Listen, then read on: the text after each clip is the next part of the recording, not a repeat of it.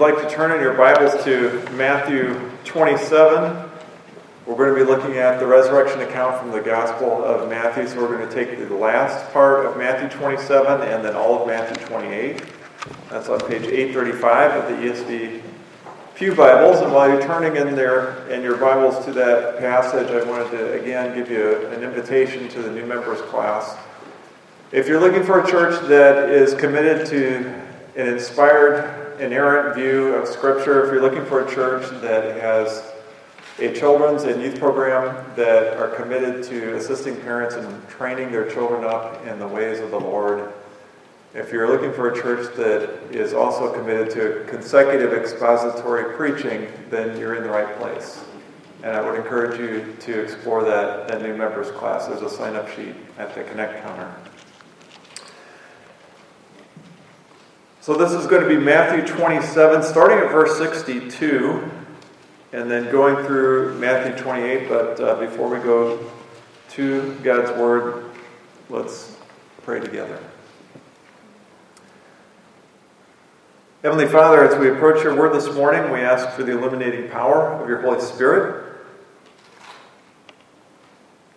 We ask you would help us understand this passage. Father, we want to see and understand the true meaning to its original readers. And then we also want to see how it applies to us today. We want to see your account of the resurrection of Jesus Christ. And of course, we want to see Christ. We want to see the good news of the gospel. So Father, we pray these things in Jesus' name. Amen. There are many animals at the zoo. There are many dangerous animals at the zoo. Some are apex predators that have known to kill and eat people. It's happened. But when they're captured and contained, all of a sudden we have no problem walking right up to them. Sometimes in these animal containment areas, they have the open kind of pit area, but then if you walk down a set of stairs, there's another area down below that's a little darker, and that has some kind of reinforced glass or plastic or whatever the material is that you can see and view the animals. And all of a sudden, because they're captured and contained, we have no problem saying, honey, why don't you go stand next to the 800-pound silverback gorilla over there, and I'll take your picture. And so we walk over and we turn our back on it. Maybe even make a little face at it, and we stand there. Or we allow our toddler to walk up and put their hand on the glass, and there's a snarling Bengal tiger inches away on the other side. No problem at all. Now, we wouldn't even begin to be okay with any of those things if these animals were in the wild. Rightly so. We would never turn our back on them or allow our children to get close to them. But because they've been captured and contained, suddenly it's okay. On the cross, Jesus was mocked and reviled. In fact, when we looked at the Good Friday account of Jesus a few days ago, we saw that they were openly expressing their scorn and contempt to Jesus. Why didn't they do that earlier? Part of the reason is because of the crowds. We know Scripture tells us that the Jewish leadership was afraid of the crowds because the crowds, by and large, were marveling at what Jesus said, and he was very popular with the crowds, so the Jewish leaders were afraid of the crowds. That's one reason. But another part is because they were afraid to engage him. They learned very early on that when encountering Jesus in any kind of confrontational situation, he would crush his enemies. He would just dominate the encounter. It didn't matter if they were trying to trick him or trying to trap him or trying to show that he was wrong on something. Jesus would respond and would silence everyone. Almost instantly. He would ask them a question that they couldn't answer, or he would quote a scripture passage and ask them, what does that mean? And they would be dumbfounded. They all of a sudden couldn't come up with the answer. And it got to the point where they would just stop engaging him. Matthew 22:46 says, and no one was able to answer him a word, nor from that day did anyone dare ask him any more questions. And Mark 12, same thing. It says, after that, no one dared to ask him any more questions. So they were afraid of Jesus when he was in the wild, so to speak, when he was roaming around in his natural habitat of Galilee and Jerusalem. Nobody wanted to come near him. But that changed when they captured Jesus and they nailed him to a cross. All of a sudden, it's like the animal that's been captured in the zoo. All of a sudden now, we're going to let our scorn fly and flow freely. They cut loose. They let him have it. We recorded, or the scripture records some of the things they said to him, but it doesn't record everything. They just railed at him. What's that Jesus up on the cross? Nobody come back. No more nuggets of wisdom to throw at us.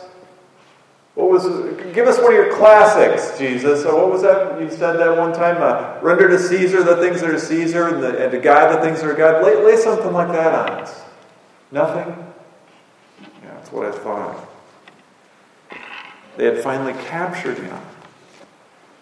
And after his body was taken down from the cross, buried in a tomb, they thought they had permanently contained him. So they had captured Jesus, and now they wanted to contain him. Now our passage this morning picks up the day after Jesus' crucifixion. And as we find the Jewish leadership, we find them attempting to contain Jesus. And specifically, they're doing two things. They're trying to contain his body in the tomb, and they're also trying to contain his authority as expressed and manifest in his teaching, his influence, his followers. And if you remember again back from Palm Sunday, if you were here last Sunday, you remember this was the issue that was frustrating the Pharisees. Remember it said, and many of the people in the crowds were going away and believing in Jesus. And we talked about how that phrase "going away" means a transfer of leadership. This is what they were worried about. They wanted to shut down Jesus' authority. They didn't like it that people were going from under their authority to under Jesus' authority. So as we read through this morning, keep an ear out for that, the containment. They're trying to contain Jesus' body, and they're trying to contain his authority in this passage. What they didn't know is that they didn't really capture Jesus, did they? He went willingly. They hadn't really pulled anything off there. He willingly went to the cross. And what they were going to find out shortly is that they could never contain Jesus because Jesus is uncontainable. He can't be contained by people. He can't be contained by the tomb. And he can't be contained by death. So let's read our passage, Matthew 27, starting at verse 62. The next day, that is, after the day of preparation, the chief priests and the Pharisees gathered before Pilate and said, "Sir, we remember how that impostor said while he was still alive, 'After 3 days I will rise.' Therefore, order the tomb to be made secure until the third day, lest his disciples go and steal him away and tell the people, 'He is risen from the dead.' And the last fraud will be worse than the first."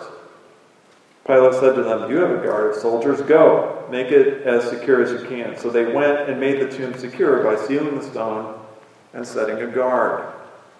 Now after the Sabbath, toward the dawn of the first day of the week, Mary Magdalene and the other Mary went to see the tomb. And behold, there was a great earthquake, for an angel of the Lord descended from heaven and came and rolled back the stone and sat on it. His appearance was like lightning, and his clothes white as snow. And for fear of him, the guards trembled and became like dead men.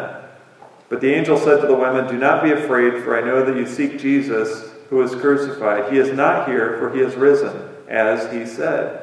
Come, see the place where he lay, then go quickly and tell his disciples that he is risen from the dead, and behold, he is going before you to Galilee. There you will see him. See, I have told you." So they departed quickly from the tomb with fear and great joy, and ran to tell his disciples. And behold, Jesus met them and said, "Greetings." And they came up and took hold of his feet and worshipped him. Then Jesus said to them, "Do not be afraid. Go and tell my brothers to go to Galilee, and there they will see me." While they were going, behold, some of the guard went into the city and told the chief priests all that had taken place. And when they assembled with the elders and taken counsel, they gave a sufficient sum of money to the soldiers and said, "Tell people his disciples came by night and stole him away while we were asleep. And if this comes to the governor's ears, we will satisfy him and keep you out of trouble." So they took the money and did as they were directed. And this story has been spread among the Jews to this day. Now the 11 disciples went to Galilee, to the mountain to which Jesus had directed them. And when they saw him, they worshipped him, but some doubted.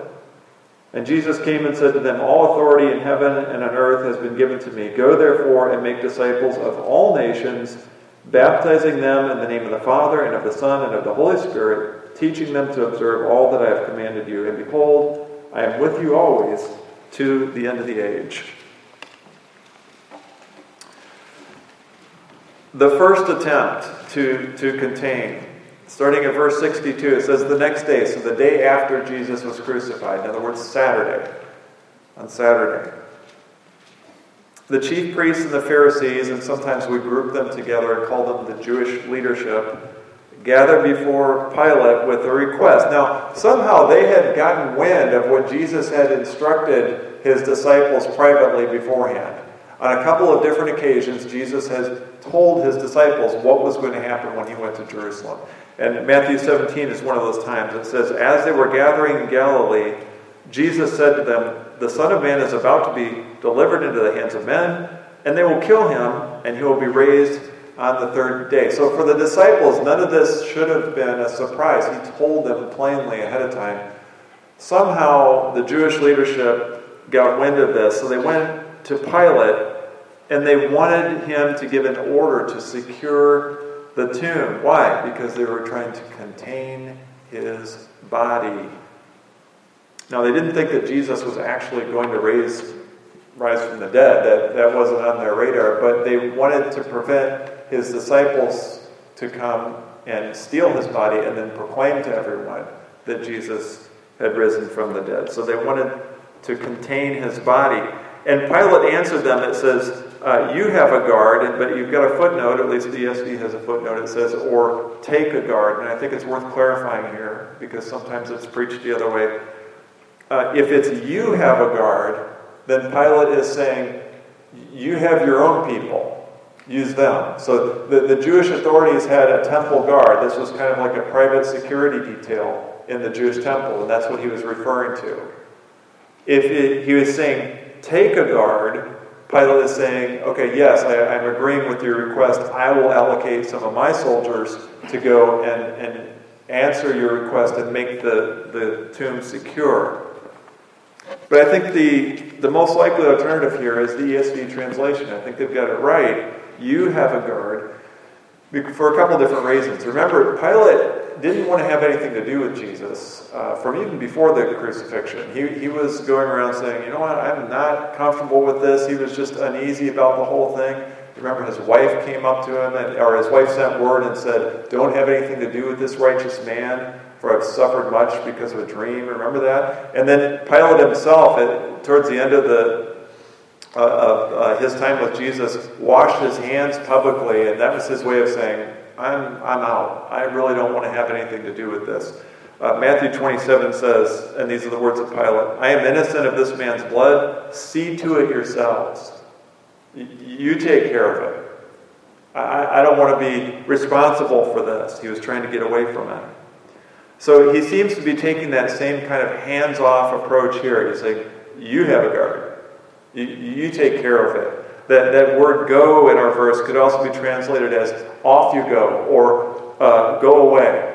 So that's a dismissal comment. He's saying, "Yeah, you just deal with it. I don't want to have anything to do with this." And then finally, in Matthew 20:11, we're going to read that the guards that had been there went back and reported to the chief priests. Now, if they had been Pilate's guards, they would have reported to him. So I think the ESV is correct. You have a guard.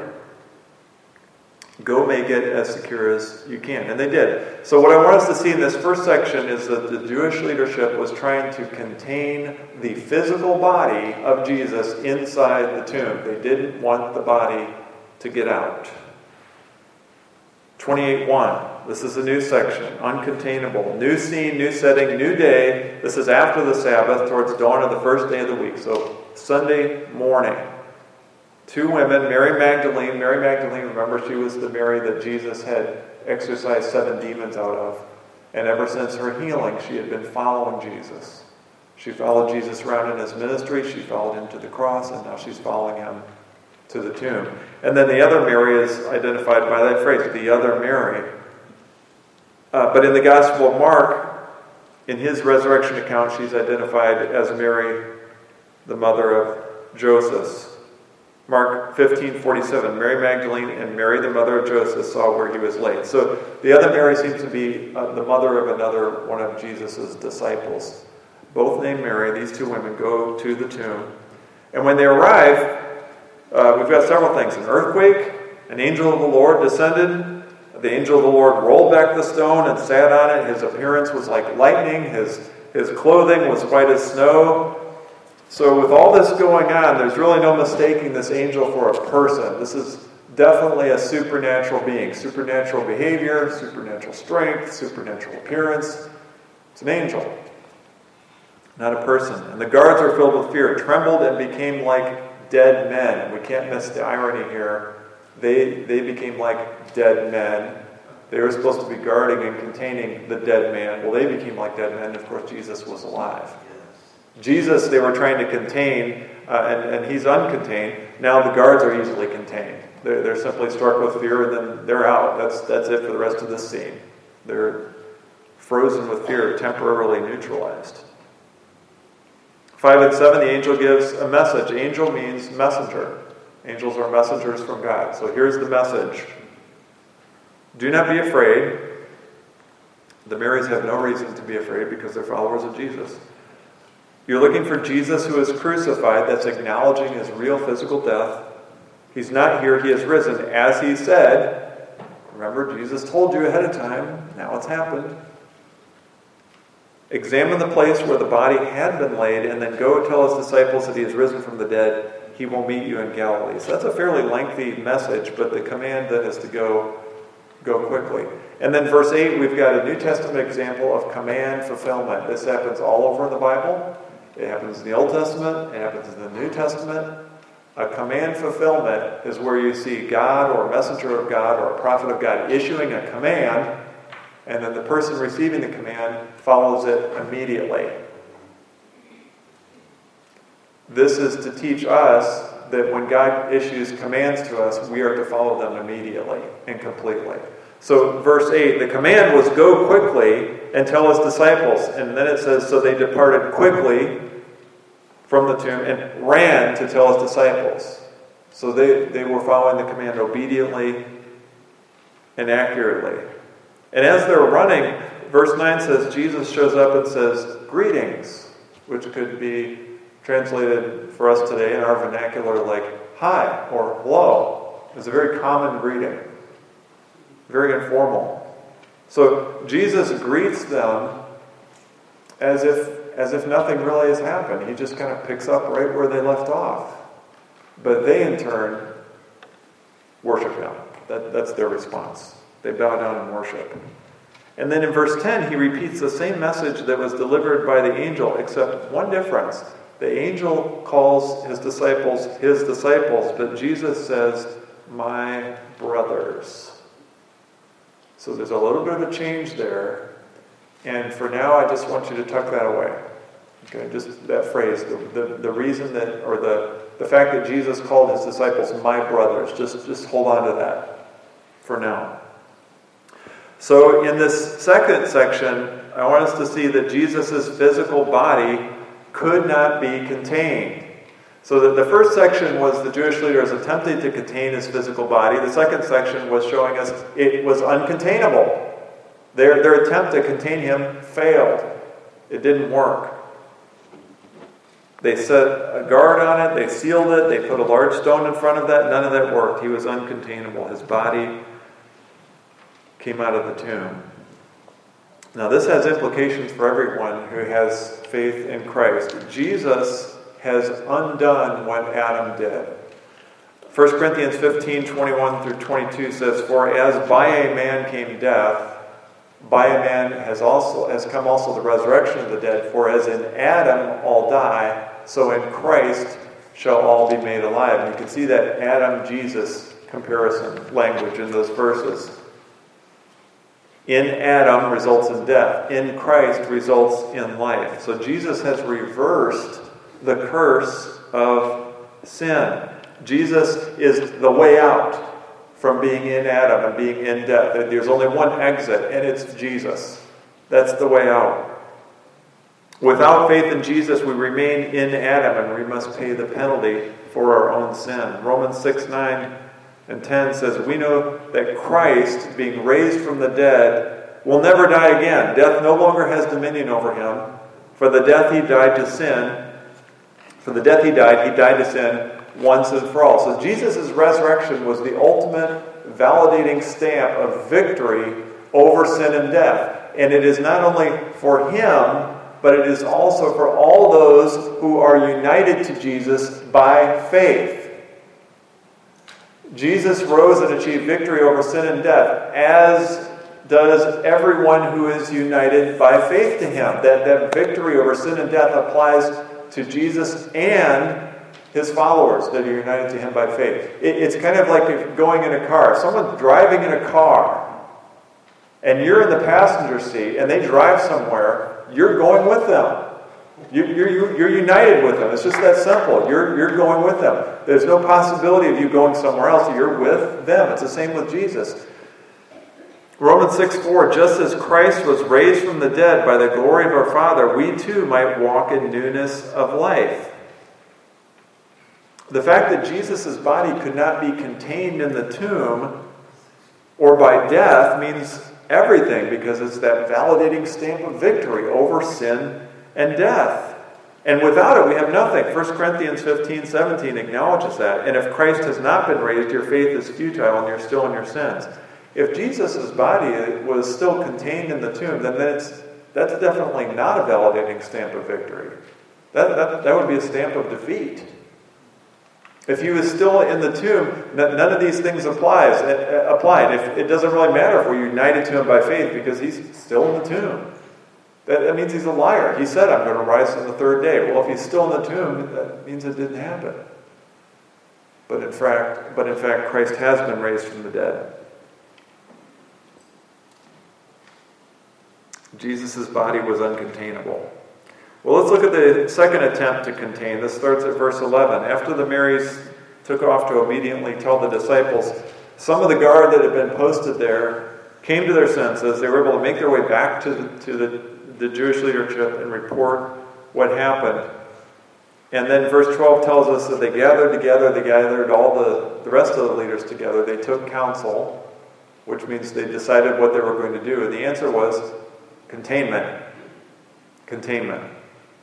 We were unable to contain his body in the tomb, but we can contain the story now that he's not there anymore. Let's see if we can put a lid on this. We can control and contain what people hear, and in that way we can still contain his authority. We can make sure that his teaching and doesn't spread and that his disciples don't multiply. So here's the plan. They speak to the guards. We want you to give a falsified account of what happened. You want us to spell it out for you? Okay, we want you to lie. We want you to tell people that somebody came by night, his followers, and they took him while you were asleep. And the guards, may have pushed back a little bit. Isn't that going to make us look like we don't know how to do our jobs? Don't worry about it. Here's some money. Here's a little bit more money. And don't worry about the governor. We'll take care of him. We good? And apparently they were good, because 15 tells us they took the money and they did as they were directed. So the takeaway from the second attempt to contain Jesus is that they attempted to contain his authority. They didn't want an increase in his followers and his teaching and the crowds giving their allegiance to him. They were attempting to contain Jesus' authority. And then finally, the last section at 16 Once again, uncontainable. The disciples went as they were commanded to the place where Jesus had told them to go. Now, it's not clear if this is just the 11 or if it's a little bit more than the 11. The 11 disciples, minus Judas, for sure, but it may be also several more disciples. Verse 17 says, when they saw him, they worshipped him, but some doubted. Worship, good. Doubted? Doubted means to hesitate or to waver. And there have been multiple attempts to try to explain this away, but here it is. We have to accept this for what it is. Now remember, my understanding is that it's probably more than just 11. Jesus appeared several times. There were 40 days between his resurrection and his ascension. And he made several appearances to his disciples during those times. This is not the same day as the resurrection. And this is also not the same day of his ascension. That took place on the Mount of Olives, right outside of Jerusalem. So this is another one of his appearances to some unknown number of his disciples. And what it tells us is that some of them that were there, maybe some of them that had not actually seen the wounds and touched his hands and sides, maybe some of those people were just trying to process what they were seeing. And then we have the Great Commission, which is the mission of the church. The Great Commission, we often chop this off or cordon off this section, and we could spend, and we have spent whole messages talking about the Great Commission, but this morning I think it's important for us to see it within the immediate context of the resurrection. That's where it's placed here. The Great Commission is what Jesus, the head of his church, wants his church to do. This is the church's mission statement. Go and make disciples. And he begins by saying, all authority in heaven and earth has been given to me. So no longer is Jesus the itinerant preacher who roamed around Galilee and Jerusalem, but whose ministry ended with him being captured by Jewish authorities and led to the cross for an execution. Now we see Jesus in his exalted status. Post-resurrection, he rules and reigns over his kingdom with all authority, unlimited dominion and power, and his kingdom is both everlasting and indestructible. And he sends his church out with his authority. Go and make disciples of all nations. And we understand that doesn't mean geopolitical nations. Like, he's not saying go and make disciples of France and Germany and the United States and Canada. He's saying people groups. People groups. Ethno-linguistic people groups. Make sure you reach everybody with this good news. Baptizing and teaching. Baptizing is a one-time event where people are received into and assimilated into the visible covenant community, his body, the church. And the teaching is an ongoing event that happens over a lifetime. It never stops. And behold, I am with you to the end of the age. This is his promised presence. The Spirit of Christ will be with the church of Christ until Christ returns for his church. That's how he set it up. He is with us always. He is uncontainable. The Jewish leaders did everything they could to contain his authority. They were spreading lies among the people in hopes that the truth of his resurrection would be disbelieved. They were hoping that Jesus' authority would just kind of come to a quiet end. They were hoping his teaching would be forgotten. They were hoping that his followers would just kind of dwindle and then, die off. They were hoping that there would be no such thing as a second generation Christ follower.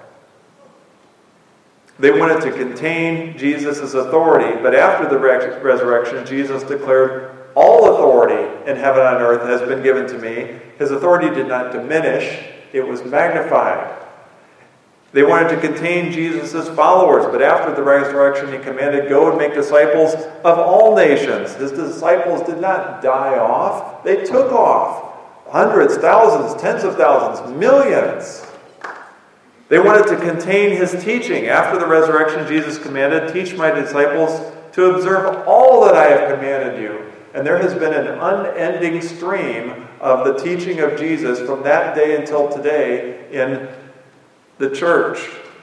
On any given day, any reached people group, there is biblical teaching occurring. Today, on Resurrection Sunday 2022, there is faithful teaching being proclaimed in pulpits and churches all over the world. Jesus' body could not be contained. Neither could his authority or his teaching or his disciples. And I want us to see this as a unit because I even believe that there is an intended structure here, a 1-2, 1-2. We see attempted to contain uncontainable with his body. Attempt to contain authority, uncontainable with the Great Commission. Jesus is uncontainable.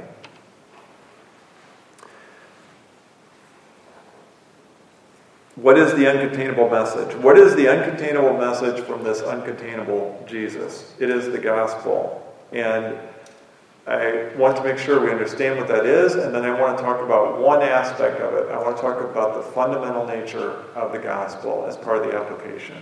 So first, to clarify the gospel. When we're talking about the gospel of Jesus Christ, we're talking about the good news of salvation through faith in Christ.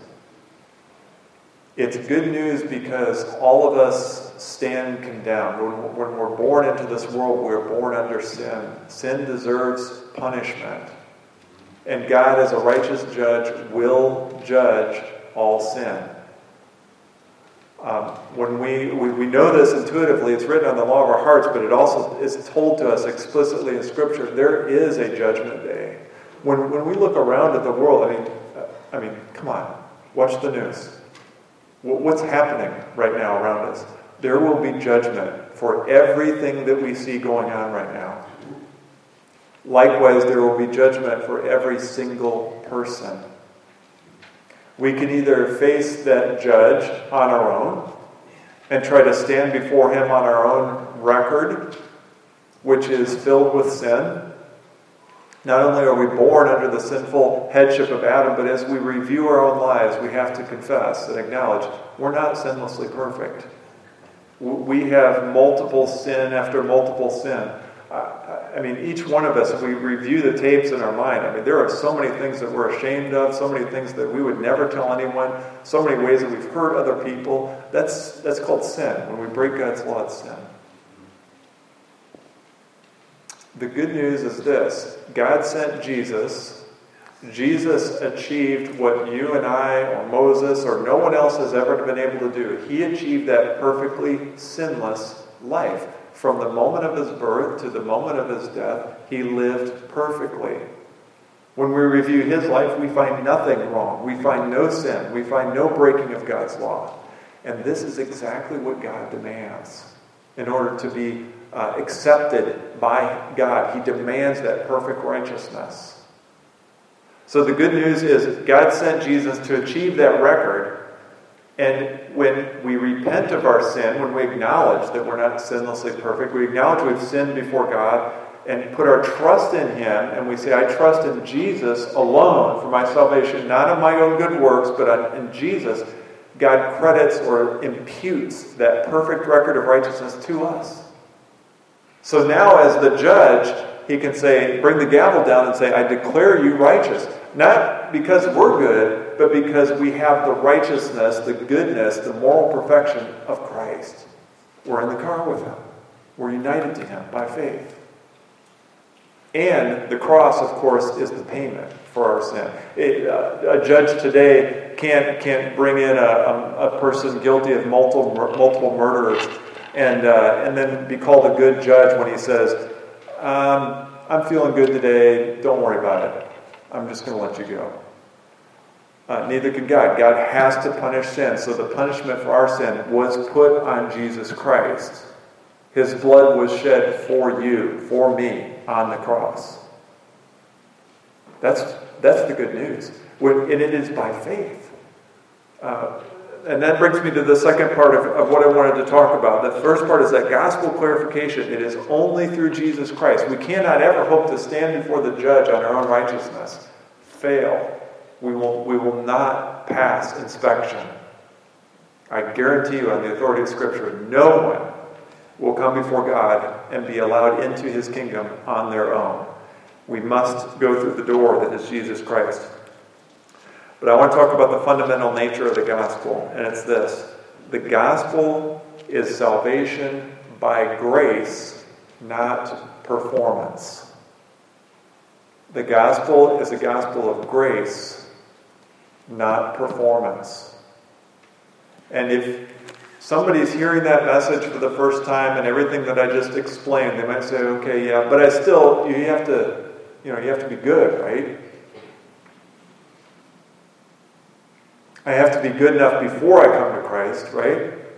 He's not going to accept this and this in my life, or I haven't done anything for him. I have to at least start coming to church first, right? No, that's not how it works. I understand that people think that because we're trained from a very early age that you have to perform in order to get something. I mean, we have a preschool here, and that's one of the things that the preschool teachers know very well. They know positive reinforcement gets behavior that you want. When preschoolers are doing something good and the preschool teachers clap and say, "Good job," and they get all excited and they smile, the preschooler says, "Oh, I like that. I like being told good job," and they're smiling. I think I'll do that again. You perform to get the praise. And then we get to school, and it's no different. We get what? A report card that reports on our academic performance. If you want A's, you have to work for it. And I'm all for that, first of all. Please hear me. Those that get A's are those that earn the A's. I'm just making an observation. And we get older. Athletics. I had a friend in college who played college athletics. He played sports, and asked him how it was going. He said, I said, "What do you mean?" He said, "Oh, it's the politics." I said, "Politics?" He said, "Oh, there's politics." He said, "I like playing, but I don't like the way it works." And I said, "What do you mean?" And he said, "I don't have any value in my coach's eyes unless I'm performing." And he said, the relationship could be summed up like this. He said, my coach basically says to me, "What have you done for me lately?" If your stats from the last 3 games aren't where they should be, well, then you have no value to me. Performance. And then we get into adulthood, and what? We go to work and we have performance evaluations, right? If you want to advance in the company, if you want to do well, if you want to keep your job, you have to perform. So from the very beginning and the rest of our lives, we're taught this. You have to perform in order to get the prize. You have to do something to get something. So when we come to God, the unspiritual mind looks at it the same way. And that's why we have a plethora of man-made religions. It's all about what you do. You have to do this, you have to make this pilgrimage, you have to pray this way, you have to do this, you have to give this, you have to do this with your body, you have to do that. Those are all things we do to be made right with God. That's religion. That's not what this is about. That's performance-based. The gospel is grace-based. You do nothing to make yourself right before God. It's all Jesus Christ. Galatians 2:16 says, "We have believed in Christ Jesus in order to be justified by faith in Christ, and not by works of the law, because by works of the law no one will be justified." When Paul says works of the law, he means doing things, doing good things, obeying the law. So that's how it works. Ephesians 2:4-5, "God being rich in mercy, because of his great love with which he loved us, even when we were dead in our trespasses, dead in sin, made us alive together with Christ. By grace you have been saved." The gospel is a gospel of grace. We do not deserve it, and we cannot earn it. So when God issues this general call and says, "Repent and believe in the gospel," he says that to sinners like you and me, and he says, "Come just as you are. I will receive you. I will receive you into my kingdom just as you are. Repent and believe." One more example of grace-based. Remember when I told you to tuck away the phrase that Jesus said in verse 10? He said, "My brothers," instead of "my disciples." Matthew 26:56 tells us that when Jesus was arrested, so when they came to capture him in an effort to capture and contain Jesus, when they came to capture him, it says everybody left him. They came after Jesus. If you remember the accounts from the Gospels, they came to capture him with clubs and swords, and there was this mob, and they were going to get him. They were coming to get him. And his friends, his closest friends and disciples were there, and they all ran away. It was his darkest hour. It was his greatest need from his friends, and they took off. Matthew 26:58. Then all the disciples left him and fled. I don't know about you, but if I had friends, and in my greatest need, when I really needed them, when I counted the most, if they left me, I don't know if I would consider them my friends anymore. I mean, this was the ultimate, are you with me or not moment, and they said, not. And they left. And then for Peter, it gets worse. He goes on to deny Jesus repeatedly when it counts. So the disciples' performance was a failure.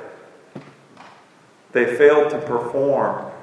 But when Jesus delivers this message to the Marys, he doesn't call them failures. And in fact, he doesn't even call them my disciples. He doesn't. The message to Mary is, and tell my disciples I'm done with them. I needed them the most and they weren't there. So I'm going to start new with a new set of disciples, some that know how to stay loyal and know what commitment means. Tell them they don't have to bother showing up anymore. He doesn't say that. If it was performance-based, he might have. Instead, he calls them my brothers. My brothers. That's grace. Jesus extends the same grace-based relationship with anyone who turns to him in repentance and belief. The gospel is a message of salvation by grace, not performance. And not just to get into the kingdom. It's not just grace to get in, and then once you're in, you need to keep on top of that. It's grace to get in, it's grace all the way, it's grace at the end. It's continued grace. God is patient, he is kind, he is forgiving to those who have placed their faith in his Son. Jesus is uncontainable, uncontrollable, and unrestricted. His authority is unlimited and unconstrained, and his grace unfathomable.